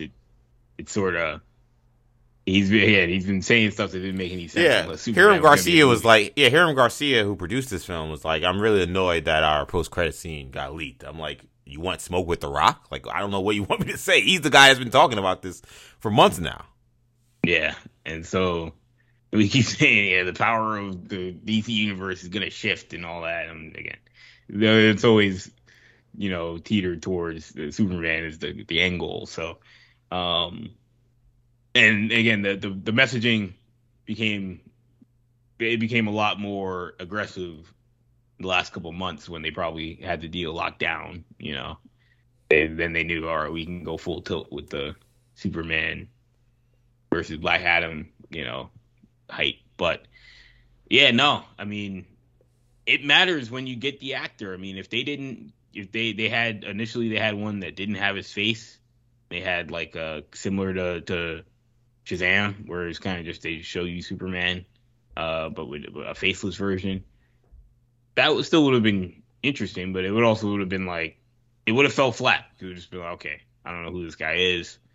We're gonna assume it's Cavill, but like, it doesn't have the same. Yeah, when he stepped into the light, I was like, "Oh crap, this is gonna lit." Yeah, exactly. He steps into the light when he has a literal, he has actual dialogue with Black Adam. I mean that. Yeah, I mean that felt like years and years in the making, given all the teases that they've done together for years on these two characters. So, it explains so much. It explains why Black Adam. This explains why The Rock didn't want to position Black Adam next to Shazam, because he wants to position him next to Superman. And coming off this movie, I mean, I think that it was smart for them to do the JSA, because like they're not the Justice League, so you can build build towards Superman as the standard bearer. The JSA was like, that was just the appetizer to Superman being the main course, and that is an interesting way to build this up. And man, I mean, I thought the scene was just excellent.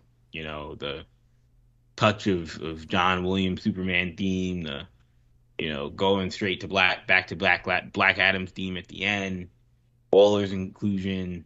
We had Harcourt. Shout out to Harcourt. Yeah, as well. That was a really nice touch. Yeah,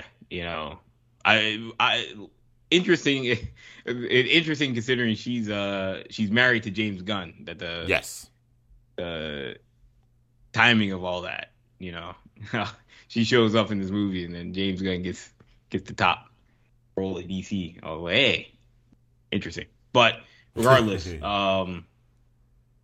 again, overall though, I mean that's one of those post-credit scenes that adds to the movie. I mean, there's times where you have a post-credit scene where, oh, that was cool, but it doesn't change whether or not the movie was great or to make it even better.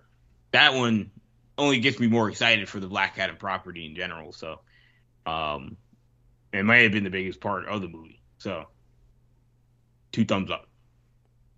Yeah. I thought that it was a really well directed, well shot. Everything about the scene was fire.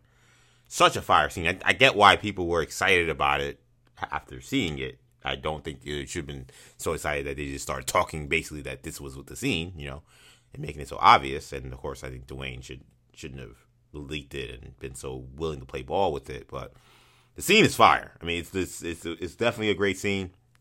Definitely sets up a potential clash of the Titans. I dug it. I'm excited that Cavill's back. I said that last week. This being the official confirmation that he is indeed back. He says they have more stuff in the fold. Exciting, man. I'm excited. I just want, man, like, you know, obviously me and Shamari have very different views on Man of Steel, but like to me, like I just want a true blue, no pun intended, like Superman story. Like I don't need alternative Supermans. I don't need you know, different takes on Superman. I just think that he's too important to the DC universe to like do anything than just your standard Superman. I think that there's a much better chance that we'll get that, and this was a really good reintroduction to Cavill being back. So, really happy that he's back. But let's quickly do scores here. So I go to Sham first. What are you giving Black Adam out of 10? I'm giving Black Adam an 8.5 out of 10. Very solid movie. I enjoyed it. Was it perfect? No. CG as spots was iffy. The Rock, sometimes I felt like he didn't know if he wanted to be The Rock or if he wanted to try to be like Death Adam. It was a little back and forth. But those are my only two like issues. I mean, that final fight was, like I said, the CG was it was very strange and probably could use a lot more work. But the movies, I enjoyed the movie. I agree with everything Kendall said about the JSA. I like the JSA. They were great in this movie. I wanted more of them. I like every single member of them, every single one. I want to see more of all of them. Of course, you know, Dr. Fate. You know, probably not going to see him, but it was awesome. I enjoyed it, so I give it an 8.5. Kendall, what's your score? I'll go 7.5. I think that's probably similar to what I gave Doctor Strange. You know, I think that they are similar movies in some ways, but and if I were really nitpicking, I probably would say Doctor Strange is slightly better, but for the most part, came away with the same feeling after both movies. A little more disappointed with Doctor Strange, but no, it's a very good movie. You know, it's exciting. Nothing that's going to be groundbreaking about it. You know, it's not a movie that I've got to rewatch over and over again, but like good characters that you want to see more of, that they introduced. And at the end of the day, I mean, The Rock's Black Adam was solid. You know, I don't think that he was memorable. I don't think he was like super memorable, classic as a character, but I think he's somebody that, you know, you want to see more of. Again, I mean, if we're comparing it to Shazam, is in the same similar sense that you want to see, you know, Billy Batson's character again. You know, I honestly think that those two characters still probably, it would still be interesting to see those two characters interact. But again, The Rock has no interest in that because he doesn't see Zachary Levi as a potential foil, so, or as an equal. So it makes sense, but no, yeah. Overall, though, I thought this was a solid movie, and I'm curious to see where this goes because The Rock is. I mean, he's been all over social media talking about the future of the properties and the future of JSA, the future of Dr. Fate, the future of Black Adam, obviously, and Superman and all that. And I don't know if they actually have a plan. He's tweeting like they have a plan. I don't know if that's true or not. I don't think they do either. He's saying, yeah, you know, you can't wait to see more of Dr. Fate. Well, you know, we're going to see plenty of him. I'm like, in what? When? Right. You know, if I feel like Patrick Ewing. When? You practice that Dr. shot. You practice Dr. Fate. When do you talk about Dr. Fate? When? That's how it feels because I don't buy that. But regardless, you know, if The Rock's excited, you know, then I'm excited. So, yes, I'm excited to see all these characters at some point down the line. Yeah, I'm going to agree with Kendall's score. I'm gonna give it 7.5. Like I said, I don't know. I wouldn't call this a classic or a great movie, but like I really enjoyed it. Like I said, it reminded me so much of the animated films that I really like that DC does. I think that it's very much a, hey, like, you like action, you know who these heroes are, or even if you don't know them, you'll get to know them and like them in this movie. Here's our story. Let's have fun. And like, I really enjoyed that this movie did that. Like, it didn't. I thought the touches of humor they put in were good. It wasn't overbearing and just like kind of beating you over the head with it. I liked that they didn't mince kind of words or mince things with Black Adam being a hero or not a hero, like, or rather, no, hero or someone to be looked up to. Like, the guy is, just offing people left and right. Like, it's kind of crazy to see this and then think about like BVS and be like, yo, like, Batman was doing the same thing. Like, this is like insane that like Zack Snyder thought that was okay. And I'm never gonna stand down and say that wasn't idiotic, that take on Batman. But like, watching this, I'm like, yo, this is crazy. I haven't seen nobody do this since Batman and Batman v Superman, which is weird that was the last person I saw, just offering people in such a crazy clip. But it was really impressive, and it did speak to like the ruthlessness and the strength of Black Adam. I thought The Rock was, I think, good in parts. I thought a lot of the early statements were that he was like fantastic and great. I thought he was good. I think that I do agree. I think he was trying to find his footing a little bit and how much he could be himself and how much he had to really lean into just being Teth Adam. I think that ended up leading to a very wooden performance that makes sense through the story, but I think there could have been a lot more fun to be had by elaborating more on his worldview and his moral compass, other than just that he's okay with killing people. Like, his performance reminded me a lot of Brie Larson's performance as Captain Marvel in the first Captain Marvel movie, which, ironically, she got destroyed by the fans, and fans don't seem to have nearly much of a problem with The Rock, which I'll leave that as to why people think that is.